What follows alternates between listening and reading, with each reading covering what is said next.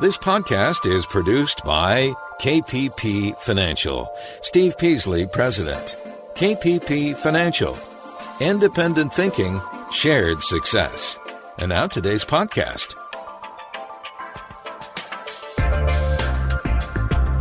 Good afternoon, fellow investors, and welcome to Invest Talk. This is our Thursday, January 7th, 2021 edition of Invest Talk. And I appreciate you all tuning in for this hour. I'm going to do my best to make it informational and interesting for you and help guide you into making better financial decisions, right? Not just investment decisions, but financial decisions overall. So we're going to cover a lot of different topics, but most importantly, the topics that you bring to the table, right? Your calls, those are the most important thing that drives this show, drives the narrative, drives what we discuss each and every day. So we appreciate your calls and we're excited to get to those as well.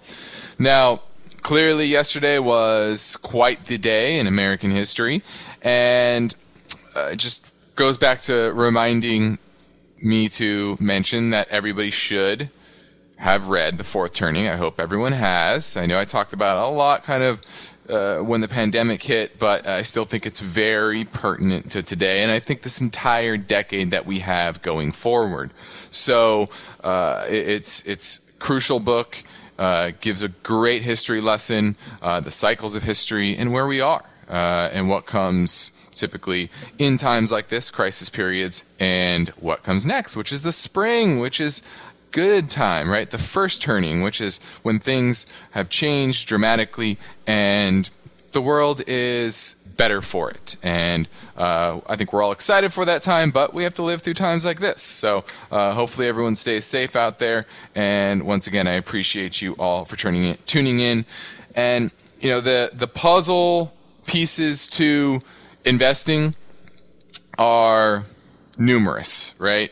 There's unlimited data points that go into it. But what's the biggest question is, what are the most important data points? What are the heaviest weighted data points that go into making good, sound investment decisions? Right? We have a pandemic and the fallout from that and how we're recovering, and we're recovering actually relatively strongly, but in different ways with different sectors doing better than others. And so we also have the economic changeover here this month and what that ultimate impact will be. And those trends are shaping the markets, shaping economies, and should shape your portfolio overall. So what this all tells you is that you have to be prepared for continuing volatility. You have to know how to protect your assets, but also find the right opportunities. Because there are always opportunities in every single market. Some are exciting, some not so exciting, but I find all opportunities exciting, whether they're cool tech names or boring industrial names or packaged food companies. The opportunity to make money is exciting for me. So I'm Justin Klein, and on this program and podcast today, I'm going to provide you with unbiased answers to your finance and investment questions. So I'm going to help you develop the strategies that you need to deal with the market that we are working in. So I'm ready to take your calls right now at 888-99-CHART, 888-992-4278 is how you get through and ask your question on today's show. Quick overview of the market. S&P up 55, once again closing at an all-time high. The most important story that I'm seeing in the market right now is the breakout in yields. You have the 10-year yield up to 1.07%. And how high does that go? I'm showing that this actually should be closer to 2%, not 1%, based on the economic backdrop. So that's something I'm watching and to see where that ultimately goes, because that will have a knock-on effect on markets and asset prices as a whole. So that was, to me, the biggest story, is a continued grind higher in yields. Now I'm ready to take your calls this hour. We have an information-packed podcast for you today, so let's get right to our first caller, and we're going to head over to Oakland, and we're going to talk to Steve. He's going to look at KLA-Tencor. This is one of the largest semiconductor equipment manufacturers. Are you looking to buy it, or do you own it? Hi, Happy New Year, Justin. I currently own it. I've had it for approximately 52 weeks. It's in the semiconductor industry, you said. It has had a pretty good run-up, and I was looking for a growth stock, and so far I am in it, and I'm not so sure if it's time to let it go. Well, you're probably saying, okay, now I'm at that long-term capital gains rate. Is that what you're thinking of? Exactly. You read my mind. Gotcha, yeah. Well, I will say I like KLA Tencor, and this is, like I said, one of the largest semiconductor manufacturing companies, and this is kind of the maker of trucks, right? Because I look at the semiconductor industry as the new transportation industry, right? When the world runs on information and transfer of information all over the world, then semiconductors are vital to that. And when spending goes up in that space, then and that business is doing well, the economy tends to do well. So, and vice versa. Now, this stock has been on a March higher. 52-week low was around $110. Now we're at $278 a share. My value here is around $250, so it's at $278. So it's a little bit overvalued in my book, and it's a little overbought, but not dramatically so. I like the business. I like the company. I just think it's a little rich here. Okay, so do with that what you will. I think it's a great, strong, long-term hold. I wouldn't just sell it because you fit that 52-week mark where you have long-term capital gains. I would say if you are looking to if you think you can find a better opportunity, you have something that you think is drastically undervalued, maybe you're underweight commodities or industrials and you want to reduce your exposure, this might be a good time to reduce that exposure based on the current valuation. But from a long-term perspective, it's a very good business, very profitable, and I really like the space overall. So I guess that's the perspective I would give you, and hopefully you can make an informed decision. Thanks for the call, Steve. You're listening to Invest Talk. I'm Justin Klein, and we made it. 2020 was a tough year, and 2021 has started off not any easier, right? And so there are several reasons for optimism. And through this continuing uncertainty, we should remember that the task of building a strong financial future and individual financial freedom must continue. Can't afford to backslide. So our goal here is to give you information and effective strategies. And we should talk about whatever is on your mind. Your participation is an important part of the mix, so we're taking your calls live at 888-99-CHART.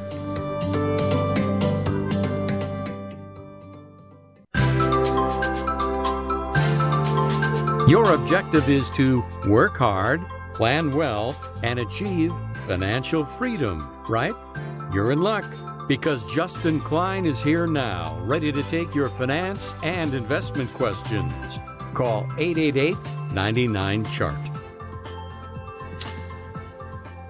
Let's head over to San Francisco and talk to Emilio's. He's looking at Oneok. OKE is the symbol. You'd own it, or are you looking to buy it? I'm looking to buy it, Sir Justin. Okay, well, we like Oneok. We've owned it for some time. It does yield about 9.2%, and I think this is, to me, one of the most attractive names in the energy space. So they're in the natural gas pipeline and processing business in the Rocky Mountains, and this is a company that even though the stock has fallen 52-week high of $78, and it fell all the way to $12, now it's at $40 and change. I think it's still a fantastic value. I think natural gas is a great place to be for a few reasons. One, the lack of investment in the oil patch is pushing up oil prices now. We're starting to get back to an equilibrium, and new pipelines, new wells are not coming online nearly as fast as they were before the pandemic. And so we're going to get to a place where we're not going to have enough supply, and that's going to push prices up. Now, with those shut-off wells, that also means lower natural gas production, right? It's usually typically a byproduct of fracking. And so that was the fear back then, but you're starting to see that come back online here. And prices for natural gas are going up. And then secondly, if we are going to transition to green energy and electric cars, guess what? That energy that's put into electric cars is not free. It has to come from somewhere. It has to be produced by something. It is not zero emission. I know everyone like to call electric cars zero emission. They are not. You still have to produce electricity. And while in China they use a lot of coal, here in the United States we use a lot of natural gas. So I think the demand for natural gas is going to continue to rise because it is still relatively cheap and because coal is kind of frowned upon. So I am a big fan of the natural gas space, and one of the big reasons why we like Oneok. Justin, much appreciate your opinion, man. No problem, Emilius. Thanks for the call. Now, my focus point today concerns a story. Mortgage rates ended 2020 near record lows, but home buyer demand pulled back sharply. So let's dig into the numbers here a little bit. Now, even though mortgage rates still are hovering right around those record lows, sub 3% on average, buyers are starting to experience that sticker shock, right? Affordability is stretched, and inventory remains low. So mortgage applications for purchase of a home fell 0.8% in the 2 weeks ending January 1st compared to the first 2 weeks of December, right? So talking about the second 2 weeks of December versus the first 2 weeks. Now, over the past few months, that purchase volume has typically been 20% higher year over year. Now the purchase volume is just 3% higher over the same period last year. The average contract for a 30-year mortgage is at about 2.86%, which is actually down from the previous period, from 2.9. But applications to refinance a home actually fell 6% as well. So all the people that needed to refinance or could refinance kind of already have. Not all, but the vast majority of them. So we're pushing down against those low rates. And if you look going back a year ago, end of 2019, mortgage rates were a full percentage point higher. So we've kind of exhausted all of the squeeze of lower mortgage rates out into the housing market, right? That's behind us. Now it's okay, what's the direction of mortgage rates? What's the direction of supply within the market? What's the direction of incomes, right? Because those are the three factors that matter when it comes to transacting homes, right? Can you afford it? And the affordability relies on income and interest rates. And then can you find something you like and that you want? And that goes back to inventory. Now, this is something that I think is going to be a big story in 2021. A will be the mortgage rates, right? I talked about interest rates starting to break out. I think there's a decent chance that the 10-year starts to march towards that 2% level. And typically, mortgage rates follow that. So if mortgage rates start to march up to that 4% level, that's going to really crimp affordability. Now, inventory still remains low, and I think home builders are still going to do relatively well because they're going to take advantage of that. They're going to be the biggest beneficiaries of that, to fill that. But I think by the back half of this year, we're going to start to get more imbalance, right? Where inventory gets back to that 4, 5, 6 months of inventory. We're down to less than 3 months of inventory before. So I certainly think this will be a more tepid year for housing, especially if mortgage rates start to creep up with the Treasury rate. You're listening to Invest Talk. I'm Justin Klein, and we're heading into a break. Steve Peasy will be here tomorrow, and I return next Monday. But the phone lines are open for you right now at 888-99-CHART.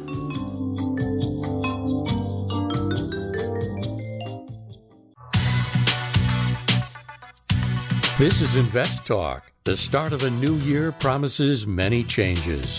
For investors, the challenge will be how to stay focused on maintaining your assets while navigating market volatility. That's where Steve Peasley and Justin Klein can help. The phone lines are open and waiting for your questions now. 888-99-CHART. Hello, Steve and Justin. It's Eric in Virginia. As a new investor, I want to thank you for your invaluable advice. My investing knowledge is years ahead of where it would be otherwise. I'm looking to buy Volkswagen, VWAGY, for a long-term hold. My reasons for buying the stock are that they are focused on EVs moving forward, and since they're in Europe, they should see an additional benefit from the U.S. dollar falling. I see that it's near a 52-week high now. Should I jump in now or wait for a pullback? Thanks again for the advice. All right, he's looking at Volkswagen, VWAGY, and this is actually a name that's on our watch list as well. I like this name, and I would be buying it on a pullback. We're actually waiting for a pullback for this name, and we expect just a broader pullback in the markets overall in the first quarter, and that's to us that's our opportunity to kind of pick up these names. And I like them for the exact same reason. They're very focused on EVs. They have many models across all the different brands, from Volkswagen to Audi to Bentley, Lamborghini, etc., Porsche, and they're very attractive, and I think they have a lead, much better than all the other car companies out there, including Tesla. So I think they're underappreciated, and it is a name that is on our watch list to purchase as well. 888-99-CHART, 888-992-4278 is how you get through and ask your question on today's show. We have about 30 minutes left in the show, so get your call in sooner rather than later. Let's touch a little bit on, a market where there's some frothiness, right? We know that. We've seen just the valuations on so many names that are some starting to come undone, right? The Zooms of the world, which had just absurd valuations. Tesla is still, continues to build on its absurd valuation. But what's interesting is that many of these companies have had absurd valuations for a while. And some have had huge drops, 80-90%, and then come roaring back, right? And it just goes to show you that in the near term, in the short term, what's most important to markets, and especially great story stocks, is liquidity, right? If liquidity is strong, tends to chase returns, especially if you're giving that money, or that money is getting in the hands of the retail investor. And you can look back at a lot of the names that are doing well right now, right? Think of rare earth metals, right? 2011, they were doing very well. They even came out with Van Eck came out with a REMX, which is a rare earth metal ETF. It was down 81% from the 2011 high, but then gained 63% this year. TAN, the solar ETF, fell 81% from 2010's high. Now more than tripled over the past year. So the boom and bust cycles correspond with liquidity that's out there in the marketplace. And so understand that. I had a caller last week about Tesla saying, how is Tesla at these valuations? It doesn't make any sense, right? Elon Musk is now the richest man in the world. It doesn't make sense, right? Well, they sell 0.5% of the global car market, whereas Amazon touches almost everybody in the world, and so you just see that interesting dichotomy. And I actually think this is the year. We're 21 years away, almost 21. March will mark 21 years since the dot-com bubble burst, and it would not shock me to see something of that magnitude. And the catalyst very well could be this higher interest rates. Remember, growth names are a long duration trade, meaning if interest rates fall, growth names get higher multiples, right? Their future cash flows, although maybe minuscule today, are expected to be very large in the future. And when you discount that back based on a very low interest rate, you get very high values today. But if you start to get higher interest rates, you start to discount those future cash flows at say, double the rate, right? You likely see a lot of multiple contraction, meaning price depreciation. If you look also at the growth to value, I do this on the YouTube channel. If you go tune into those videos, I usually look at the SPYG, the growth side, to the SPYV and look at a ratio. Well, that ratio peaked out of growth outperforming value in September. Well, if you look at the 10-year, when did the 10-year bottom? In August. And it made a higher low, the first higher low since the pandemic, in early September, and is grinded higher and higher. And since then, the value trade has continued to gain momentum, meaning growth has been underperforming value. And eventually, I think that's going to hit a crescendo and break, especially if you get the 10-year 1.5, 1 3/4, definitely would throw a big wrench in these multiples of the tech stocks. Now we're heading into a break. And on the other side, we'll have a new sector spotlight interview. And tomorrow on Invest Talk, the story, how best to plan and meet financial goals during unstable times. Steve will get to that story tomorrow, but for now, I'm Justin Klein. I'm ready to take your questions live at 888-99-CHART.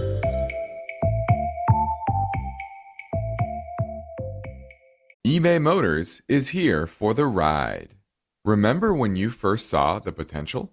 And then through some elbow grease, fresh installs, and a whole lot of love, you transformed 100,000 miles and a body full of rust into a drive that's all your own. Look to your left. Look to your right. It is official. No one's got a ride like this. There's nothing else that sounds like, feels like, or looks like the set of wheels in your garage. With over 122 million parts, you can make sure your number one ride or die stays running smoothly, so there's no limit to how far you can take it. Brake kits, turbochargers, engines, exhaust kits, roof racks, LED headlights, bumpers, whatever your baby needs, eBay Motors has it. And with eBay Guaranteed Fit, it's guaranteed to fit your ride the first time, every time, or your money back. Plus, at these prices, well, you're burning rubber, not cash. Keep your ride or die alive at ebaymotors.com. Eligible items only. Exclusions apply. At this point, I think almost everyone has heard how generative AI promises to bring us to the next industrial revolution. AI is already shaping society with an impact on daily life that echoes the transformative significance of electricity or the internet. As we take steps to embrace the potential of generative AI, we need to remain vigilant with regard to its exploitability. This is where HackerOne comes in. HackerOne's AI Red Team addresses the novel challenges of AI safety and security for businesses that are launching new AI deployments. The HackerOne approach involves targeted offensive testing by harnessing the collective skills of ethical hackers who are proficient in AI and prompt hacking. In short, AI red teaming is the practice of stress testing AI models and deployments to make sure they can't be tricked into providing information beyond their intended use, and that security flaws can't be exploited to access confidential data or systems. HackerOne seamlessly integrates with your existing tools to enhance communication and collaboration across development, security, and IT teams. So, stay ahead of the game in the battle against cyber threats with HackerOne's attack resistance platform. Learn more at hackerone.com. That's HackerOne.com, hackerone.com. It's been another Investor Thursday, and we've all seen the market move up, down, and all around. It's called volatility, and you'll have investment and finance questions for Steve and Justin. They welcome your calls now. Invest Talk, 888-99-CHART. Welcome back to Invest Talk, and right now, everyone, I'm going to jump into our Sector Spotlight series, and we're going to be talking to Luke Peters. He is the CEO and founder of New Air, and they sell small appliances, compact appliances online, and with the pandemic and everything, we know that people are spending money in different ways, and we're going to dig into this space a little bit, and I welcome Luke. Thanks for being on the show. Thanks, Justin. Thanks for having me on the show. Looking forward to it. Yeah, no problem. Now, you've operated in this very niche space of selling compact appliances for nearly 20 years now, right? So how have you seen this particular pandemic for the year 2020, right? It's over now, but I'm sure you can look back and see how customer demand has changed for these small appliances in home, where they're focusing more of their efforts because they're spending more time there, right? Yeah, for sure. It's obviously been a boomerang year, and we sell, wine coolers and beverage coolers and portable ice makers. So you can think of those products. They make your home more enjoyable. And in March, everybody thought the world was coming to an end. We didn't really know what to make of it. But it really, it affected us in a positive way, not just because of those categories, but also because we're positioned online. So we sell through all the major online retailers, and because of that, we were very fortunate to be where the customers were during the pandemic. Yeah, that makes sense. Now, we're also seeing a lot of inflation heating up, right, pun intended, across our economy. Now, how have you seen the pandemic impact your supply chains? Because you sell products from a lot of different suppliers, a lot of different brands, and shipping demands, right? You need to get those products to the end consumer. What has kind of righted itself by the end of the year, and what do you see as going to have a lasting impact on shipping and supply chains? There's a lot to talk about here. And kind of before I get in, I love investing as well. And, we're always wondering with all this, quote unquote money printing, will there be inflation on that end? And then a lot of the really, really bright people are saying there won't be because there's not going to be enough demand. But on the product side, so that's just on an overall, and I don't know where that's going to go or not go, but in our category, and just anybody buying from China, there's been a lot of increases. So first of all of the freight prices have gone up. In fact, they've gone up 100% year over year. And that adds a lot. So meaning every container that comes over, double the price. And whatever the contents of that are then obviously going to have some additional landed cost tacked onto them. The other thing is that the dropping dollar versus RMB, it's gone down, I think, roughly 10% or so, depending on what the time frame you look at. And suppliers or, the actual factories in China are coming in for price increases. And then, of course, you have tariffs, which brands have had to increase the cost of their goods to account for the tariffs so that they can stay profitable. So you put all those things together, and definitely you're going to see rising costs of these consumer goods. Now, they don't make up the whole economy. That's just a segment of the economy, but that's what you're seeing. And a lot of the feeling is that this change with the dollar and the RMB is going to continue. And if that does, you're just going to see more of that increase having to be passed on.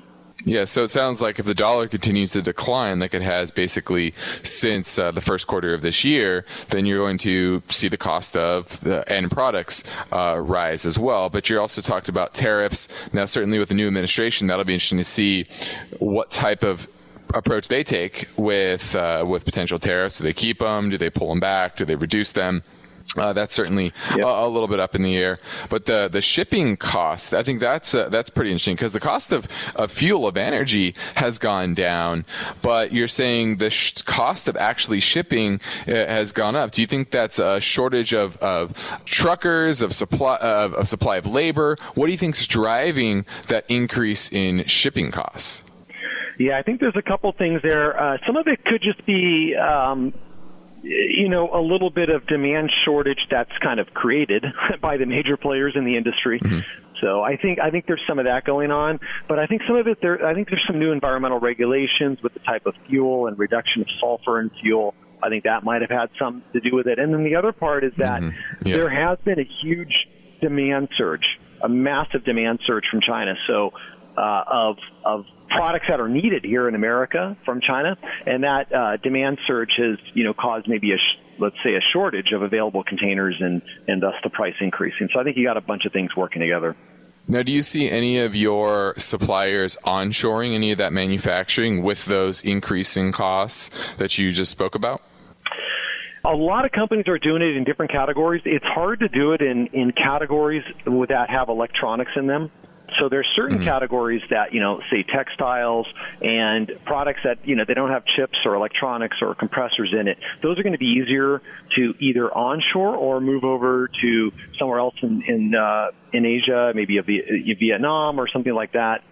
But other products, they have complex supply chains. That's what people have to realize. Like if you want to move, say, over to Mexico, which is a great opportunity, by the way, move some manufacturing over there. Mexico still may not have the full supply chain for all the boards you might need and the different electronics and components that are going to go into that refrigeration unit. So there's a lot to think about. It's not just moving the product. You have to think about the whole supply chain. So the quick answer is there hasn't been a lot of onshoring yet. Yeah, just the complexity, like you said, of the supply chains in Asia are unmatched, really, here in the U.S. And as time goes on, there are more and more components that go into each product, right? They're not as simple as they were 30, 40 years ago. So it'll be interesting to see if they can replicate the supply chains here in the U.S. and maybe is government going to come in and help with that? I think that's something to certainly watch longer term. Now, you produce a lot of content as well to educate the consumer about your various products that you sell. Now, how important was that in 2020 versus prior years, and how do you see your marketing strategy evolving in the future to drive that traffic to your website? Yeah, and this is a fun question. I love marketing. So how it's changed is, back in the day, we'll call that back in the day, 10 years ago, SEO or search engine optimization was a big strategy, and you would make content on your own site as part of that strategy, and people would come to your site. And content creation is still very, very important, and content's a huge part of a marketing strategy. What's changed, not just in 2020, but the last couple of years, is having other people create that content for you. So using social media, using YouTube, using channels like that to do the content creation. So think of your traditional blog, but think of how much better it is if a YouTube personality is talking about you instead of you talking about yourself. And that's what we focused on. We love blogging. Blogging's great. But that's us talking about ourselves, and we think we build a lot more trust if we have third parties who believe in the product and they're talking about us, and they have their own audiences that really believe in them, and that's really centers around influencer marketing, and that's definitely been an area of focus for us. Yeah, that's what I was about to say. Influencer marketing it was a niche a few years ago, but I definitely think it's getting more mainstream. There are actually some pretty big public companies, some that we're invested in, that's their main strategy, are getting the word out via these influencers. And at the end of the day, it works because their viewers view it as authentic. And in the marketing world, nothing is better than authentic. So with that said, thank you, Luke Peters. I appreciate you for being on Invest Talk and unpacking this niche industry, but definitely gives you a peek into the manufacturing industry, the online marketing industry, et cetera. And you gave some great insights. So thank you once again, Luke. Thanks for being here. Thanks, Justin. Thanks for having me. Appreciate it. Appreciate it. And for everyone out there, you can check out Luke's website, newair.com, newair.com, and they sell some great compact appliances for your home. Do you have questions about FDIC security, mortgages, money market funds, losses to your retirement plans? Give us a call today, 888-99-CHART. Hi, Steve and Justin. This is Brandon from Northern California again. I'm calling in, and I know you've talked about them both several times, and I've been waiting to get into each one of them. The first one is Costco, and I see it and Tyson Foods both are kind of on a pullback at the time I'm calling. So I'm just kind of checking to see if you think this would be a good time to get in or if they're still too expensive. All right, thanks. Yeah, I don't think that Costco this is not a good time for Costco. Our value on Costco is closer to $300 a share, probably $275 in that range, and now we're at $367. The biggest issue with Costco is it had a huge rally right from around the 300 mark all the way to near 400 at the end of November, and now we are the economy's reopening, right? The tailwinds that were helping Costco, their online sales were exploding. A lot of people are spending money on their home, and they turn to Costco for those products, and that's just that's waning, right? So while Costco is still a very good company, I think it's gotten ahead of itself from a valuation perspective, and technically it's starting to weaken. It had a big breakdown on decent volume in November. And we haven't recovered that candle. So from a technical perspective, it is definitely weakening. And I think this does head down at least to the 200-day moving average. This is around 337. Right now it's at 367. And then would not shock me to get this back to around $300 a share. Around 300, that's when I say, okay, this is starting to get interesting again. It's at least near value. And that's when I would start looking at it. Now, when it comes to Tyson Foods, that is, let's look at the chart there. That's kind of the other way. It's actually just recently broken above its 200-day moving average and retested it. So I like that. Just the commodity sector as a whole, I think prices more broadly are going to increase, including for food. Right, we need to feed people, and emerging markets are doing better, and the demand for proteins continue to go up. So if I'm picking between the two, especially in this market, I'm definitely picking Tyson Foods. Now, longer term, if you ask me, okay, do I like Tyson over Costco long term? Well, that's kind of another story. But I think they're somewhat on par, although I would like Costco longer term better. But near term, I really like Tyson over Costco. Thanks for the call. We have about 10 minutes left in the show, so give us a call, 888-99-CHART, 888-992-4278. Now let's talk quickly about SPACs, Special Purpose Acquisition Companies. And there's been a lot of opinions from observers who have questioned their economic viability. And in 2020, about half of IPOs were SPACs. And the issue here that most critics have is there's a central flaw in these SPAC structures. And if you look at the history of the performance of them, they don't do so well. Now, a small subset do really well, but on average, they're subpar. Now let's go back to what a SPAC is. Well, it's basically a blank check company, right? You raise money. It's led by a sponsor, has a board of directors, has a management structure, and typically all those three, the sponsor, board, and management, have worked together in a particular industry before, and they're targeting an acquisition.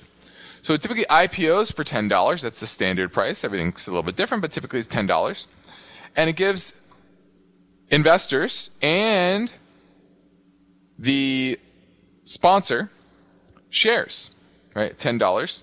The sponsor receives 20% of post-IPO equity at no cost, right? Those board members, management, etc., they're paid something, and the sponsor is raising some of that money, and there's called the promote. And so no money out of their pocket. They're just organizing this whole thing. And the money that's raised in this IPO is held in a trust and is vested in short-term treasury securities. Now, they must execute some sort of acquisition within 2 years, otherwise the fund's liquidated and given back to the original shareholders. Now, once a transaction is announced that they're going to buy a private company, investors have the option to redeem those shares for that $10 plus interest earned by the trust. So if you don't like the acquisition, you can get your money back. Risk-free. Typically, the SPAC must raise additional money to make this acquisition as well, right? Oftentimes they don't have enough money in that trust. Now, when you study these structures, you will see that those that do not redeem, they're diluted dramatically, typically by a subsequent offering, right? And by the free shares that are given to the promoter. And if there's been studies of 47 SPACs between January 19th and June 2020. And it showed that a $10 investment is now worth only 2/3 the price that typically is paid for it. The time of the merger, when they merge with the target company, the SPAC only has $6.67 on average. All that money went to underwriting fees and other expenses and sponsor shares, and 1/3 of the wealth of the actual shareholders were destroyed. So this is just another example of how Wall Street has just been a tool for financial engineering, and often the equity holders are left holding the bag, right? The investment banks, the sponsors, they're the ones that are reaping most of the rewards, most of the value out of these. Okay? And like I said, the majority, if you look at it, post-merger, what was it? Here's the, trying to find, oh, here it is. If you look at the SPACs, 3, 6, and 12-month time frames, and you compare those returns to the average IPO or to the Russell 2000, they typically underperform. The median return was negative. The median return was negative. Meaning that while the average return was around what the S&P and the Russell 2000 were over a 12-month time horizon, only a small number of very strong outperformers made up for the vast majority, which were losers. Meaning they probably didn't do very well. They probably made some bad acquisitions, overpaid for the target company. This is Invest Talk. I'm Justin Klein, and we have one goal here is to help you achieve your own particular version of financial freedom. And our work continues after this final break. So get your questions in now at 888-99-CHART.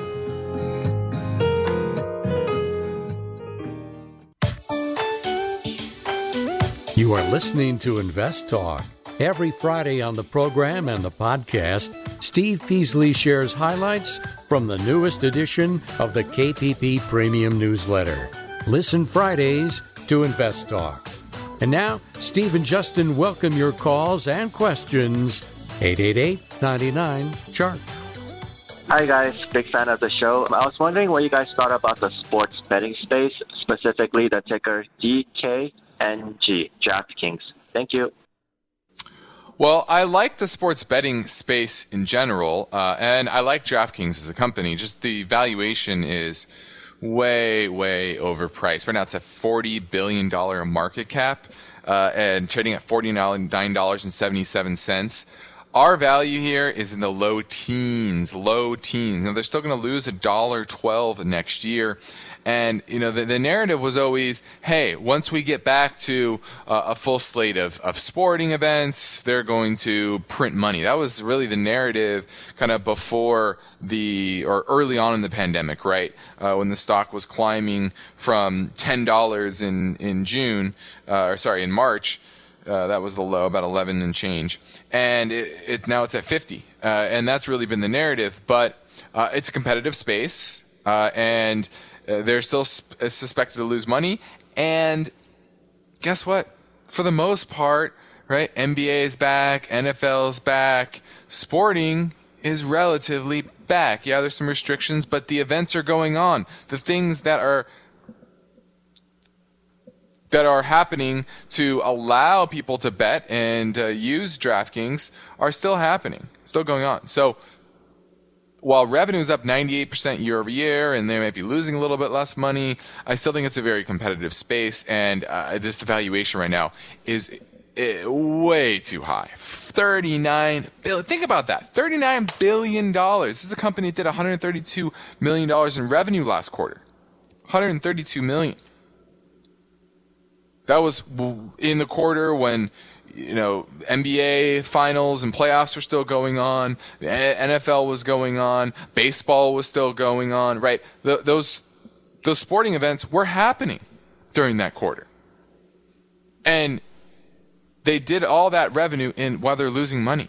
And technically, it's not making a higher high, right? It actually peaked out in October, made a lower high, and now looks like a lower potential low as well. So I'm going to pass on DraftKings on my watch list, but it needs to be way cheaper. Get the froth out of that market. Now let's keep things moving with another caller question that came in earlier at 888-99-CHART. Hey, Stephen Justin, this is Kashan. I was actually very curious about the company-sponsored 401k plan, specifically the Roth conversion. I have some money in pre-tax, and I want to actually roll that over, convert it into the Roth part of the 401k plan. I'm very confused about how to do so with the least tax impact, if that makes sense. So I know there might be a better time to do it, whether in the beginning, middle, or end of the year. I'm very confused on how to do so, and appreciate any and all advice, and appreciate the work you guys do. Thank you, and take care. Well, this is a question for your CPA or tax professional, because everyone's situation is a little bit different, right? What state they live in, what their tax bracket is, what their earnings will be this year versus last year, and possibly the next year, et cetera, and how much you have in that traditional 401k, and potentially remember, you don't have to do all of the conversion. You could do a partial Roth conversion from a traditional 401k into a Roth 401k, or do all of it. Same with a traditional IRA to a Roth IRA. So that's something you really need to work out with and have a plan with your tax professional to limit your tax hit. It's not something I could even come close to giving you specifics on air, because I don't know your situation. Also, I'm not a CPA. So it's a great idea that you're looking at. Everybody should be thinking about this every year. This is a strategy that I think everybody should be at least thinking about, whether they should do some sort of Roth conversion this year, because the more money you can get into that Roth, the more it can grow tax-free, and you don't have to worry about distributions when you hit 70 plus years old, etc. It should be part of everyone's strategy. But you need a good CPA, a good tax professional to help you decipher and create a solid plan. I'm Justin Klein. This completes another Invest Talk program. Steve Peasley, and I thank you for listening, and we encourage you to tell your friends and family members about our informational podcasts that are free over at iTunes, Spotify, or Google Play. You can also listen live 4 to 5 Pacific time on investtalk.com. And we invite you to call with your questions anytime on our Invest Talk voice bank number, 888-99-CHART.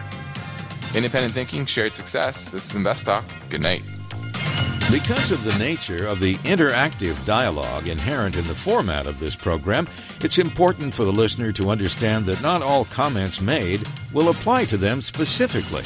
Nothing said shall be taken to be investment advice, or shall statements on this program be considered an offer to buy or sell securities. Such advice is rendered solely on an individual basis, and at times will require that the investor review a prospectus before investing. Invest Talk is a copyrighted program of Klein Pavlis Peasley Financial, a registered investment advisor, which retains all rights. For more information regarding KPP's investment advisors, call 1-800-557-5461. Steve Peasley is President and Justin Klein Chief Executive Officer of Klein Pavlis Peasley Financial. And they thank you for listening and welcome your comments or questions on our 24-hour listener line at 888-99-CHART.